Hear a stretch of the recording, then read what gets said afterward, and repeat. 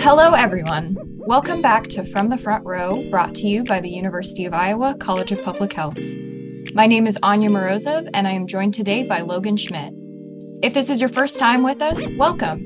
We're a student-run podcast that talks about major issues in public health and how they are relevant to anyone, both in and outside the field of public health.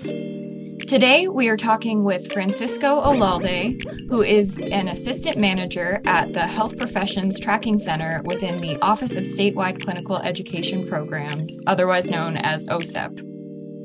He is working towards 2 master's degrees right now. He is a candidate for an MBA within the University of Iowa's Tippie College of Business and a Master of Health Administration from our very own College of Public Health's Executive MHA program.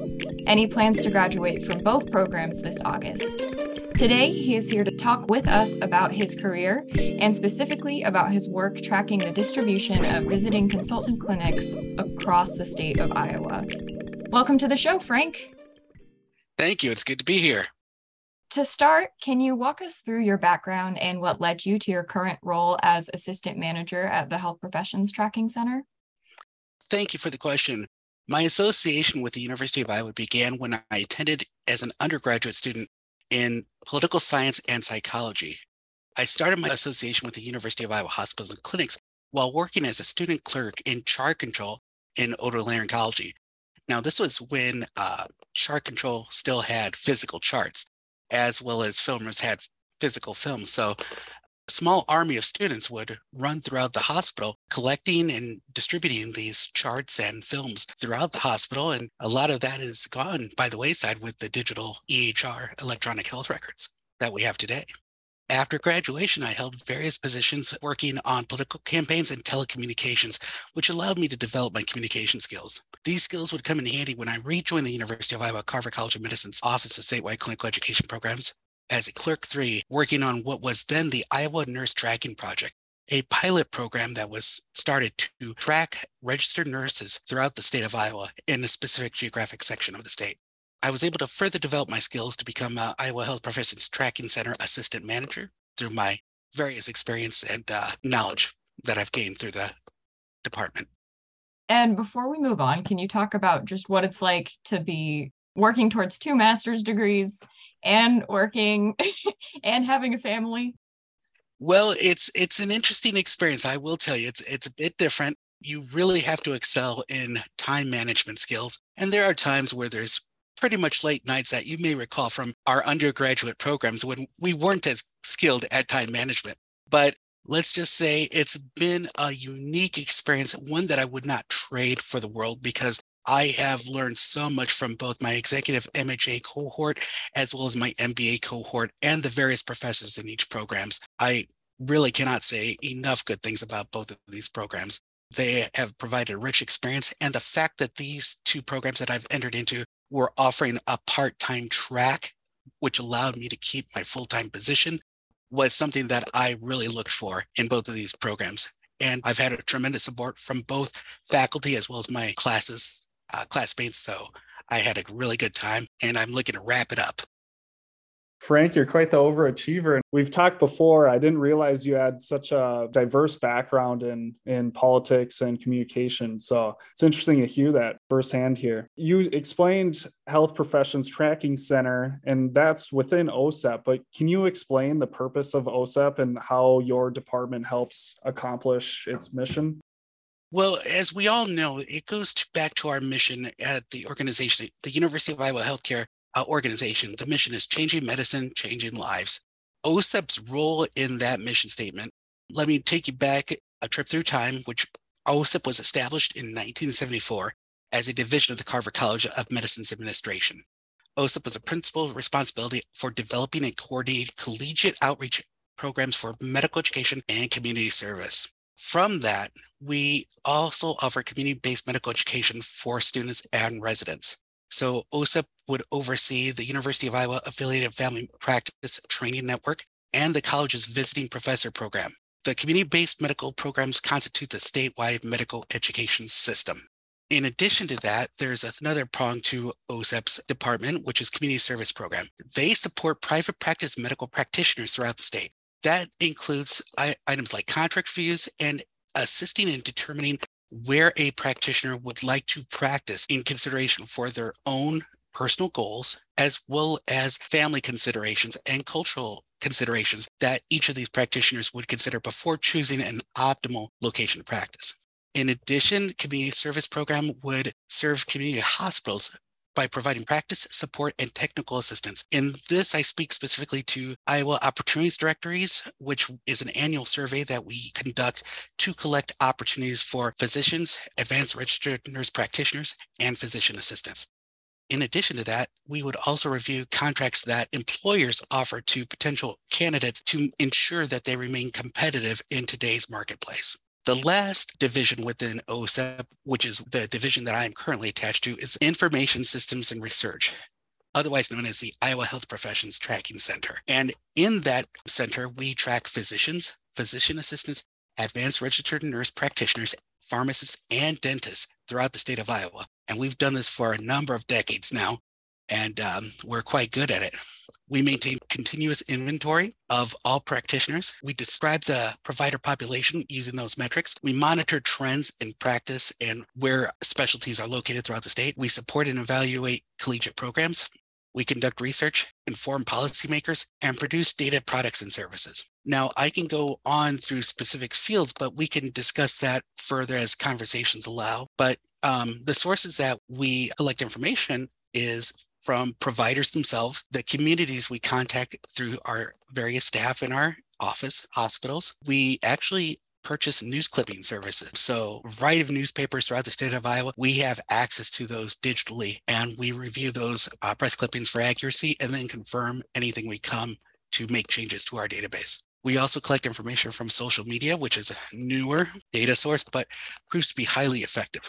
We also collect information from professional associations, UI affiliated entities, reference documents, newsletters, respective boards of licensure, and if you can find them, good old-fashioned telephone directories. So we have a variety of sources, but we employ them daily to make sure that we keep the most accurate data possible. And how we differ from information that, say, the boards of licensure are able to provide is we touch upon employers at a minimum of twice per year, whereas respective boards of licensure updates their information as individuals renew their licenses to practice in the state. And the other difference is, even though an individual is licensed to practice in the state of Iowa, that does not require them to serve Iowa. So anyone who's licensed to practice in, say, Illinois and practices in Illinois may find it beneficial to have an active Iowa license, but they are under no obligation to practice within the state of Iowa. Our database ensures that they are practicing within the state in addition to being fully licensed. Wow. So it sounds like there are a lot of different components to OSEP, and even within the Health Professions Tracking Center, a lot goes into actually tracking the health professions in the state of Iowa. Now let's kind of get into the main topic of today's episode. To start out with the basics, what exactly is a visiting consultant clinic? A visiting consultant clinic is an arrangement for regular visits to a rural site by a specialist, usually one from a nearby urban area. These clinics are a collaborative effort between a specialty practice and the rural hospital or clinic located in the communities that are too small to support their own specialist. So typically we see specialists in communities that are over population size of 50,000. In population sizes between 25,000 people and 50,000 people, the case to open a practice is very shaky, and the local population or the service area may not be able to support a specialist being there full time. A visiting consultant clinic allows a specialist to provide service there at least part of the time. And there are various arrangements that could occur. An arrangement can be as simple as PRN or as needed, or they could range from 2 times per week or 1 time per week, and any variability in between. Specialty outreach improves the access to specialty care for our rural residents in the state of Iowa and increases the quality of care available in rural areas and results in better health outcomes. Outside the United States, visiting consultant clinics are organized by national or regional government entities. However, in the United States, visiting consultant clinics are market-driven solutions which originate with agreements between these independent entities. So you explained visiting consultant clinics and the need of providing access to areas that specialists may not otherwise go to. So those relationships and those agreements between a larger organization and a more rural organization are really important. When it comes to your Health Professions Tracking Center, what are the benefits of identifying these relationships? The knowledge gained from understanding visiting consultant clinics in Iowa allows the Carver College of Medicine to understand which Iowans have access to care by the specialties observed and the frequency of that access to that care that is located near home. This helps the college to better understand whether Iowans must commute longer distances to access certain specialties, and if market conditions would support a provider in a given area where a VCC is currently present. Can a specialist make a go of being an independent practice within a certain market area? That remains to be seen. However, VCCs helps provide a clear picture to assess the market conditions that would allow both a full-time provider to flourish or a VCC to flourish if a full-time provider would not be supported by the market area. Yeah, it does sound like they're really important, especially in a state like Iowa that is very rural. And I didn't even really know they existed until meeting you, actually. But, somebody who needs to see a neurologist or something in the middle of a small town in Iowa a neurologist probably isn't going to be able to set up a practice. So it's cool that they're able to do these visiting consultant clinics instead. Yes, and the benefit of visiting consultant clinics is depending on the success of the visiting consultant clinic, health systems can either scale up or scale down the number of providers and the frequency that a provider goes to these rural locations. So say 2 neurologists visiting a South Central Iowa location 2 times a week. If after a few months that is unsustainable, the health system could then throttle back and choose to send 1 neurologist once per month at that same location to kind of right size the availability of care for the number of patients that can support that practice. And therefore, the health system maintains a footprint in that area, providing that specialized care, so a competitor would not seek to expand in that area. So it's a protective measure, plus it's a convenience measure for the patients. Patients would much rather see a provider much closer to home than, say, travel 2 to 3 hours, including taking potentially that time away from work and making childcare arrangements, say, if the visit and commute time takes longer than the average school day if school is in session. So that alleviates stressors and barriers in seeking care for certain specialties around the state. When you talk about how they can kind of change up the amount of times that people are visiting these rural areas, it does sound like it would lead to some challenges in terms of tracking the visiting consultant clinics. So can you talk to us kind of more about the process to track visiting consultant clinics across the state of Iowa? I'd be happy to.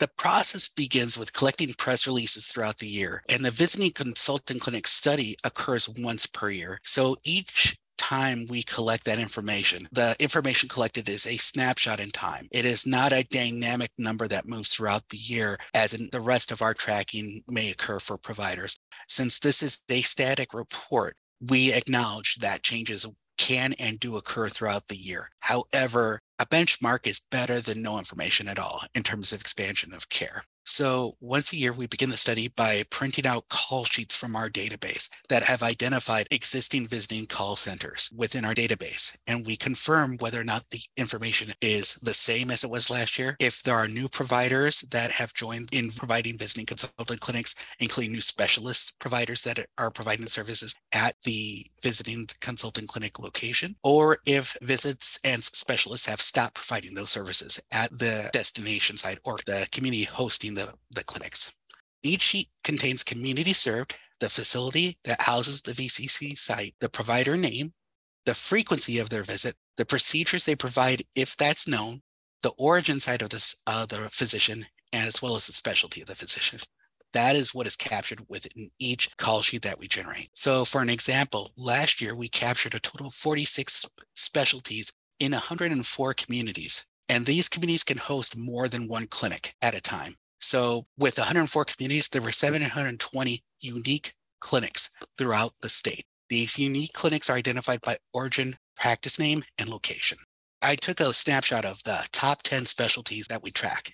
Included in that is cardiovascular disease clinics, orthopedic surgery clinics, otolaryngology clinics or ear, nose, throat, urology clinics, nephrology, medical oncology, general surgical clinics, obstetrics and gynecology, as well as allergy, immunology. Those are the top 10 specialties that we track across the state. And so they vary greatly. Cardiovascular disease has the highest number of host communities, which is 80, and a total number of clinics, unique clinics, is 113. By contrast, the bottom of the top 10, which is allergy to immunology clinics, they are in 25 specific host communities and offer only 26 unique clinics throughout the state. So that is quite a bit variability of the top 10. And if you go below the top 10, there is even more variability that we capture.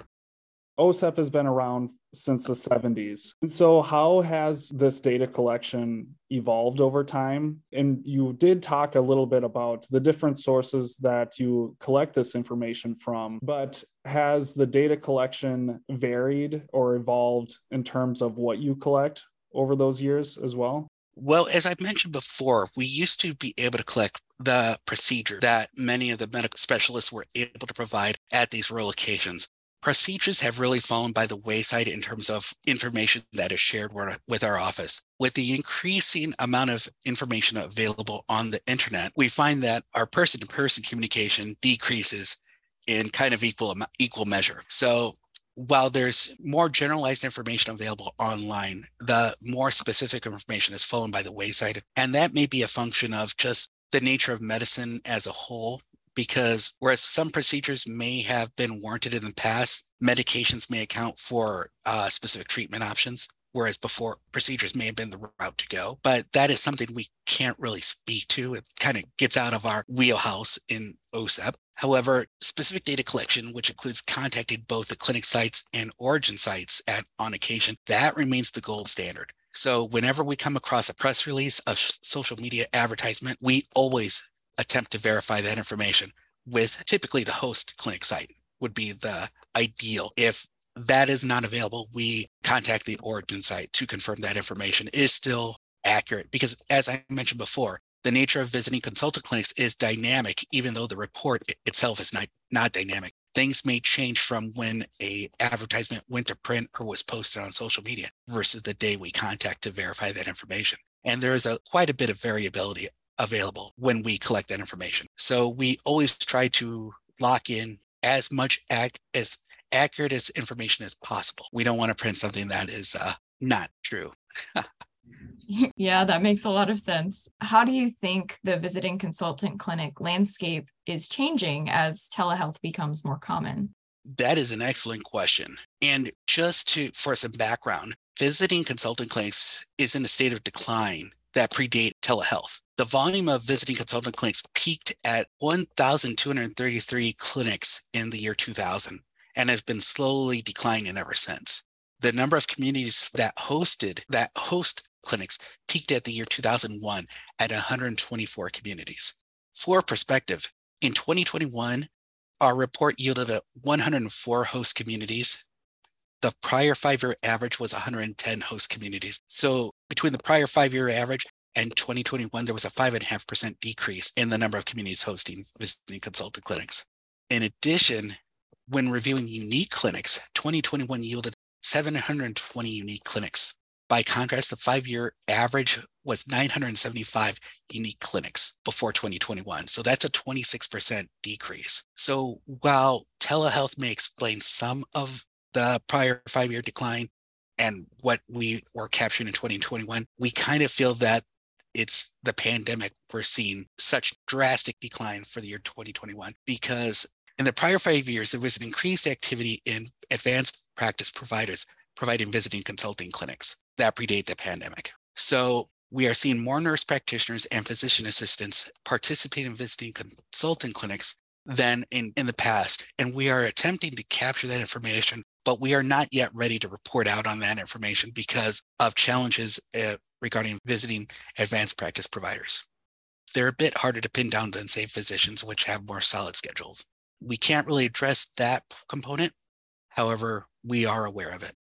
Specifically during the pandemic, there were proclamations issued by Governor Reynolds that were intended to limit foot traffic in hospitals. So because of that, outpatient surgeries were greatly reduced, as well as outpatient clinics were greatly reduced in an effort to focus all hands on deck on addressing the pandemic and hospital cases within local community hospitals. So many specialty clinics such as VCC were temporarily halted. And as I mentioned, the dynamic nature of visiting consultant clinics, the business case was most hospitals, including the Origin hospitals, saw drastically reduced revenues because of the ongoing pandemic. So what the Origin hospitals wanted to do was keep their specialists on hand to drum up as much business as possible locally to keep that revenue as high as they could make it. In combination with reducing the physical foot traffic in the hospital, trying to rehome as much revenue as possible, retain as much revenue as possible because of the complexities of the pandemic, telehealth also exploded because outpatient visits switched from physical visits to remote visits where patients could see a specialist or any provider really from the comfort of their home, reducing the spread and try to flatten down that curve while maintaining access to care in some capacity using telehealth services. And we feel that visiting consultant clinics may have been affected by the advanced usage of telehealth in many specialties where in the prior 5 years, we did not see that activity at all, specifically due to the pandemic. Whether that remains to be seen, as I believe telehealth parity rules specifically addressing the pandemic, I believe are ending if they have not ended already. We will see if that parity will reduce future specialty visits going forward. That's something that remains to be seen. And what are telehealth parity rules? Telehealth parity rules basically indicate whether or not insurance, specifically insurance, will cover at the same rate of an in-person visit as a telehealth visit. So they want to make sure that providers are receiving fair compensation for remote visits as they would if they saw a patient in the clinic physically. Now, without those parity rules, there can be a business case from insurance companies that says if they are seen via telehealth or remotely, they are paid at a certain scale different from an in-person clinic visit. So in terms of parity laws, if you get in a situation where it's more expensive for an in-person visit than a telehealth visit, then practitioners might be incentivized to do the in-person visits more? Yes, that's correct. Okay. As a follow-up question as well, could you speak a little bit upon how you're seeing visiting consultant clinics transitioning from being physician-driven to advanced practice-driven clinics? What does that mean for access of services in rural areas? You spoke about how VCCs are decreasing, but that's mainly from the inability to accurately track advanced practice clinics. But understanding scope of practice laws, advanced practice nurses and physician assistants still can't do everything a physician can do. So what does that mean in terms of access to rural areas? Logan, that's an excellent question. And honestly, that is not something that is easily answerable from our perspective because we are not quite sure what the differences are for advanced registered nurse practitioners versus a physician assistant. Advanced registered nurse practitioners are often credentialed in a very different way than, say, physician licensure. A physician licensure and their specialties are just far different than what advanced registered nurse practitioner licensing and credentialing develop. They are independent of each other and they do not really cross easily. And depending on your audience, people tend to bristle when they are equated because they want to maintain that professional level of competency. And each provider interest group is very protective of what their providers can do regarding scope of practice. So that, unfortunately, I cannot really speak to that as thoroughly as I would like to, but I just don't. Totally understandable. And I'm assuming that this kind of conversation or debate of what does that mean is happening at a national level and nobody exactly knows. But going off of our conversation, what have these clinics taught you about collaboration between organizations and relieving this ultimate rural health disparity that we are seeing grow substantially over the years? Historically, going back, visiting consulting clinics you would often see arrangements occur from completely independent practices that have no further level of collaboration than establishing a visiting consultant clinic. However, since integrated health systems have grown and rural hospitals have themselves become affiliated with much larger health systems, both in and outside of Iowa, we have seen a strategy develop for integrated health system affiliated rural hospitals to have improved access to specialists that they would not otherwise have access to because they are a part of a large health system. So the larger health system is able to attract specialists that a rural community hospital would never have been competitive enough or provided incentive enough for specialists to relocate to provide service there. However, once they join a larger health system, the health system recruits. And because of that, they're able to have a competitive advantage because they have a specialist on salary who is responsible for their own patient load, but they can be strategically deployed within the system via physically or now with remote telehealth options to rural locations to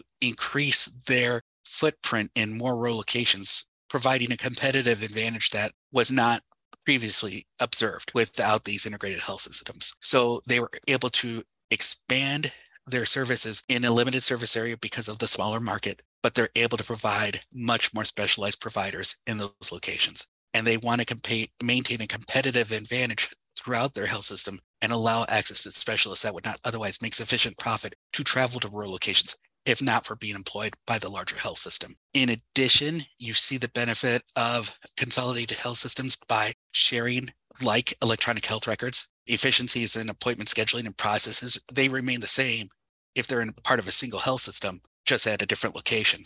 There's less inefficiency associated with these types of arrangements. So that's a net gain for these health systems. And let's be honest, it's a net positive for our rural Iowans because they could access that level of care closer to home at their local hospitals or with the advent of telehealth from the comfort of their homes and just go to the hospitals if they need labs or tests. All those referrals are processed in-house and they can be executed at the local level, even if somebody is visiting via telehealth as opposed to the local hospital physician's office. Without that coordination, a specialty physician's office is farther away. And as I mentioned before, patients would be forced to miss work, come up with child arrangements. Gasoline is not getting any cheaper anytime soon. So the cost to travel to these clinics is much more expensive. And those are all increasing barriers to care when taken as a whole. Without visiting consulting clinics and by extension telehealth clinics, these patients could possibly be at a loss for specialized care that they need, if not for visiting consulting clinics. When you think of travel time, maybe having to get a hotel, if you need to see someone who's very far away, these visiting consultant clinics, it sounds like they can have really great benefit both to the providers, like you were talking about the economic benefit, and to the patients themselves. Last question, what is one thing you thought you knew but were later wrong about? When health systems originally were going to align, there was real concern that visiting consultant clinics negatively impacted. But as I mentioned before, the shift from independent practices to practices affiliated with larger health systems, they've been able to deploy physicians more efficiently to rural locations. Let me give you an example. An independent physician may visit a rural location, say once a week. And because of the independent nature of the physician, their clinic may be 2 or only 3 providers in their entire clinic. However, with a larger health system, they are able to pool all of their specialists from a variety of urban origin sites. So whereas the 1 in 3 clinic, let's say a larger health system has a 6-person clinic or 6 total specialists they're able to draw from in their pool. That single provider providing clinic once per week each month, say that practice now becomes still able to visit once a week each month, but instead that single physician goes every 6 weeks as opposed to every week themselves or every 3rd week themselves. they're rotating their providers through to these rural locations, but each provider only goes once every 6 weeks. But overall, the practice is able to maintain that one visit per week each month. That decreases the level of stress on commute times for our physicians, as well as advanced practice providers if they participate. Again, we don't track that, so it's harder for us to gauge. But when they're able to rotate through those providers, that creates less disruption in their own home practices for each provider. And they are able to maintain their level of enthusiasm when providing care to these rural locations. The electronic health records would allow these rotating staff to be fully engaged with the patients and apprised of any changes both in and out of the specialty clinics. So they would have access to, say, a family medicine clinic in that community because they are part of the same health system. So say if there are patients that they follow for neurological reasons, to keep up with that example, the neurologists that are visiting that facility can see if the individual recently had COVID-19 or any other type of malady that may impact their status quo for their specialty care. So it's that consolidated information that's available at the specialist's fingertips that allow that continuity of care and efficiencies in delivery of care. That coordinated care would be established and maintained by the health system and not siloed in these independent practices as they were before integrated health systems made their big move into the visiting consult clinic arena. I don't want to put you on the spot too much. Sure. Sometimes the question is a little more like a personal thing that you thought you knew, but were later wrong about. Personally, what is one thing you thought you knew, but were later wrong about? Oh my gosh. So many things. What I've learned the most out of my career in OSIP is make time for your personal development. A lot of times we get caught up in our day-to-day operations. We forget to stretch ourselves. And I've really learned to make the effort and take the time to stretch myself and my abilities and to reach out and make those connections with other people. It's something that I really recommend that we all do in our professional careers to make sure that not only we keep our skill set sharp, but our ability to reach out and make new allies in our careers. I really recommend that we all take the time to reach out and make new allies in our careers, whether they be mentors or just professional acquaintances. It never hurts to speak to someone new, take that risk, put yourself out there, and you never know what good opportunity could come from that. So I would encourage everyone to do that.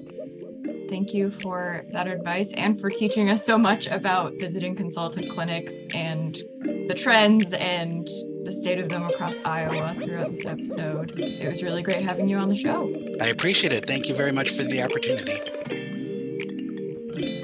There we have it. That's it for our episode this week. Thanks to Francisco Alalde for coming on with us today.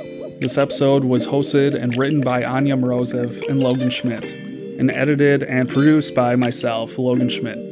You can learn more about the University of Iowa College of Public Health on Facebook. Our podcast is available on Spotify, Apple Podcasts, and SoundCloud. If you enjoyed this episode and would like to help support the podcast, please share it with your colleagues, friends, or anyone interested in public health. Have an idea for the show? You can reach us at cph-gradambassador@uiowa.edu. This episode was brought to you by the University of Iowa College of Public Health. Until next week, stay healthy, stay curious, and take care.